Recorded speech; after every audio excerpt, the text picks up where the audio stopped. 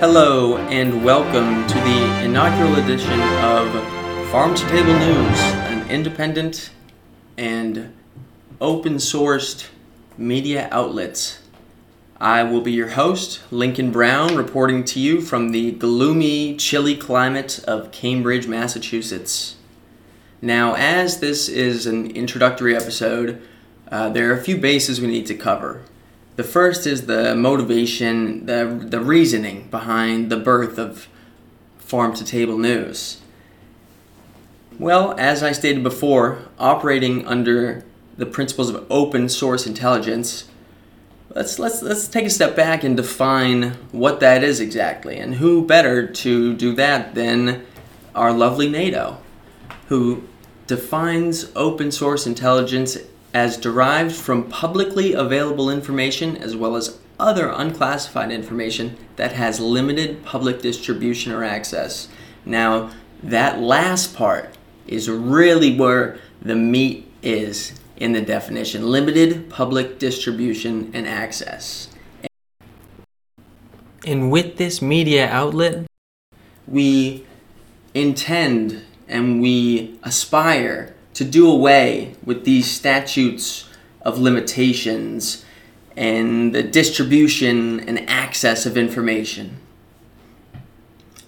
How do we plan to do this? Well, if I had the answer, I wouldn't seek to impose the question on you, would I?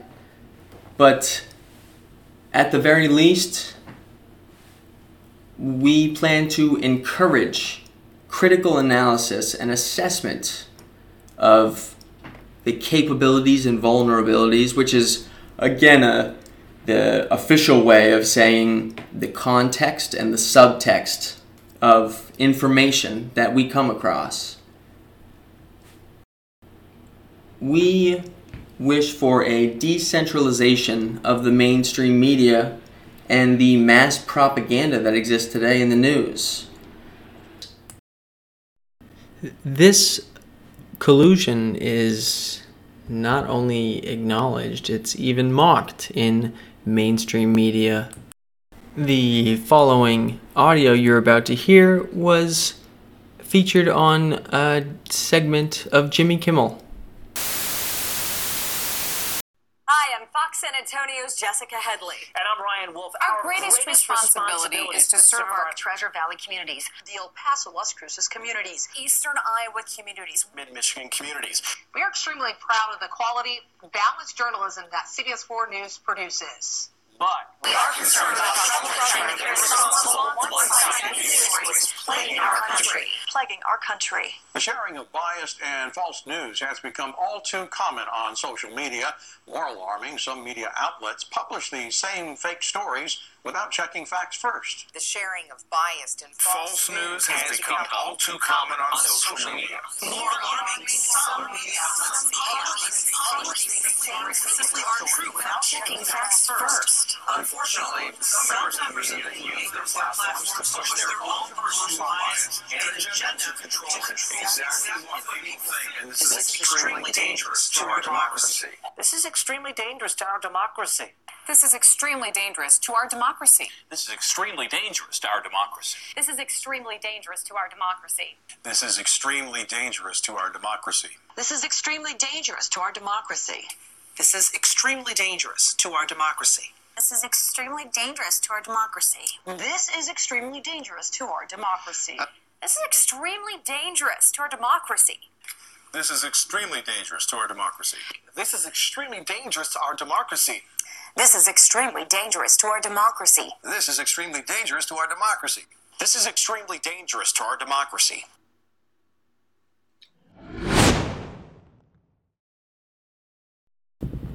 For my listeners, I apologize for not providing the visual, but the source will be in my video description, as always. But what we have here is completely different, localized reporters reading word for word, seemingly the same scripts with that little, lovable inflection that they do. We love them for. But this begs the question, where is this script coming from? Where is it being distributed from to so many localized reporters? Well, in the golden age of information we find ourselves blessed in today, we don't have to wonder.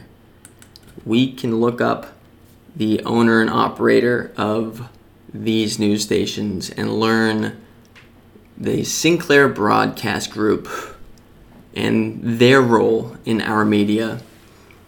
And the Sinclair Broadcast Group may be familiar to some of my viewers. They certainly have been in the news before. But let's go to their website, right? Let's go to their website and find out what they're all about. The company owns, operates, and or provides services to 185 television stations in 86 markets, is a leading local news provider in the country, owns multiple networks, and has TV stations affiliated with all the major broadcast networks, and owns or operates 21 RSN brands. And looking up what that is, a regional sports network. So nothing important, just ESPN, Sportsnet, NBC Sports. Nobody cares about that kind of stuff. Let's see what else we could find out about the Sinclair Broadcast Group. Sinclair fires reporter for criticizing anti-Kerry program. 2004. Oh boy. The Washington bureau chief for a chain of television stations that plans to run a documentary critical of John Kerry said Monday he was fired for publicly criticizing the company's decision to air the program. Blah, blah, blah, blah, blah, blah. Sold CNN. Okay, let's get down to the meat of this. Sinclair had ordered its 62 television stations to run the 40-minute film Stolen Honor, Wounds That Never Heal. Former U.S. prisoners of war criticized Kerry's role in the Vietnam-era anti-war movement. The film is backed by the Anti-Kerry Veterans Group, Swift Boat Veterans, and POWs for Truth.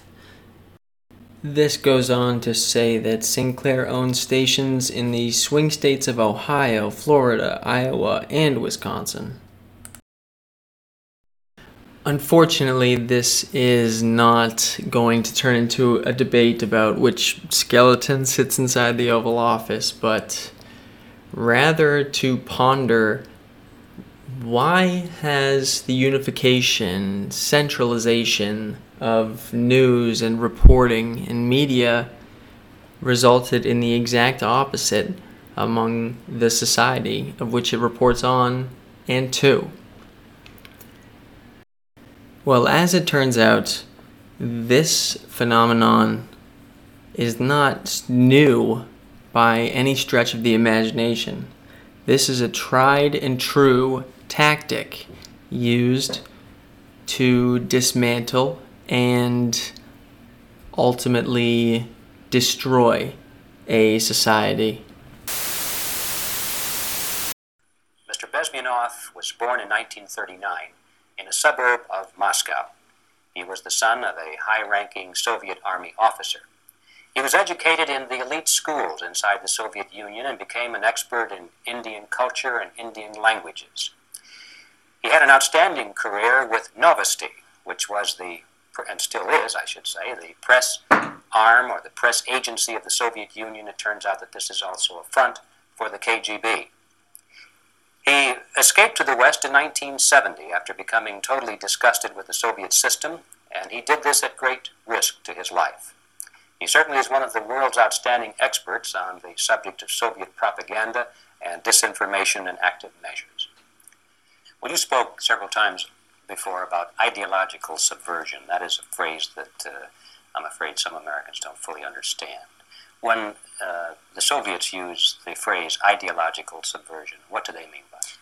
Ideological subversion is the slow process which we call either ideological subversion, or active measures, активные мероприятия in the language of the KGB, or psychological warfare. What it basically means is to change the perception of reality of every American to such an extent that despite of the abundance of information, no one is able to come to sensible conclusions in the interests of defending themselves, their families, their community, and their country. It's a great brainwashing process which goes very slow, and it's divided in 4 basic stages. The first one being demoralization. It takes from 15 to 20 years to demoralize a nation. Why that many years? Because this is the minimum number of years which requires to educate one generation of students in the country of your enemy, exposed to the ideology of the enemy. In other words, Marxism-Leninism ideology is being pumped into the soft heads of at least 3 generations of American students without being challenged or counterbalanced by the basic values of Americanism, American patriotism. The demoralization process in the United States is basically completed already. For the last 25 years, actually it's overfulfilled, because demoralization now reaches such areas where previously not even Comrade Andropov and all his experts would even dream of such a tremendous success. Most of it is done by Americans to Americans, thanks to lack of moral standards. As I mentioned before, exposure to true information does not matter anymore. A person who was demoralized is unable to assess true information. The facts tell nothing to him. Even if I shower him with information, with authentic proof, with documents, with pictures, even if I take him by force to the Soviet Union and show him concentration camp, he will refuse to believe it until he is going to receive a kick in his fat bottom. When a military boot crashes his balls, then he will understand, but not before that. That's the tragic of the situation of demoralization. The next stage is destabilization. This time, subverter does not care about your ideas and the patterns of your consumption. Whether you eat junk food and get fat and flabby doesn't matter anymore. This time, and it takes only from 2 to 5 years to destabilize a nation, what matters is essentials: economy, foreign relations, defense systems. And you can see it quite clearly that in some areas, in such sensitive areas as defense and economy, the influence of Marxist-Leninist ideas in the United States is absolutely fantastic. I could never believe it 14 years ago when I landed in this part of the world that the process will go that fast. The next stage, of course, is crisis. It may take only up to 6 weeks to bring a country to the verge of crisis. You can see it in Central America now. And after crisis, with a violent change of power, structure, and economy, you have so-called the period of normalization. It may last indefinitely. Normalization is a cynical expression borrowed from Soviet propaganda. When the Soviet tanks moved into Czechoslovakia in 1968, Comrade Brezhnev said, "Now the situation in brotherly Czechoslovakia is normalized." This is what will happen in the United States if you allow all the schmucks to bring the country to crisis, to promise people all kind of goodies and the paradise on earth, to destabilize your economy, to eliminate the principle of free market competition, and to put a big brother government in Washington, D.C., with benevolent dictators like Walter Mondale, who will promise lots of things, never mind whether the promises are fulfillable or not. Your leftists in United States, all these professors and all these beautiful civil rights defenders, they are instrumental in the process of the subversion only to destabilize the nation. When their job is completed, they are not needed anymore. They know too much. Some of them, when they get disillusioned, when they see that Marxist-Leninists come to power, obviously they get offended. They think that they will come to power. That will never happen, of course. They will be lined up against the wall and shot. But they may turn into the most bitter enemies of Marxist-Leninists when they come to power. And that's what happened in Nicaragua. You remember most of these former Marxist-Leninists were either put to prison or one of them split, and now he's working against Sandinistas. It happened in Grenada when Maurice Bishop was already a Marxist. He was executed by a new Marxist who was more Marxist than this Marxist. Same happened in Afghanistan when first there was Taraki, he was killed by Amin, then Amin was killed by Babrak Karmal with the help of KGB. Same happened in Bangladesh when Mujibur Rahman, very pro-Soviet leftist, was assassinated by his own Marxist-Leninist military comrades. It's the same pattern everywhere. That was a 1985 interview between G. Edward Griffin and KGB defector Yuri Bezmenov explaining the idea of ideological subversion. The link to the source will be in the video description, and I encourage you to watch the full interview and come to your own conclusions, draw what you will from it. As a very wise man once said, I have complete confidence in the response and dedication of our citizens whenever they are fully informed. And I will leave you with this. Not only is the media the only business directly protected by a constitution and amendment, it's not here to amuse and entertain, not to emphasize the trivial and the sentimental, not simply to give the public what it wants, but to inform, to arouse, to reflect, to state our dangers and our opportunities, to indicate our crisis and our choices, to lead, mold, educate, and sometimes even anger the public opinion.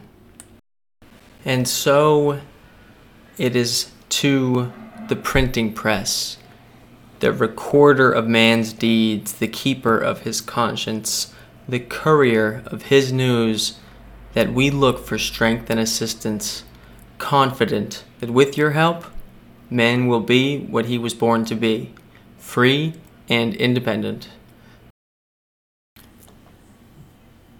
That will conclude the inaugural edition. I think that's a good start here. Signing off.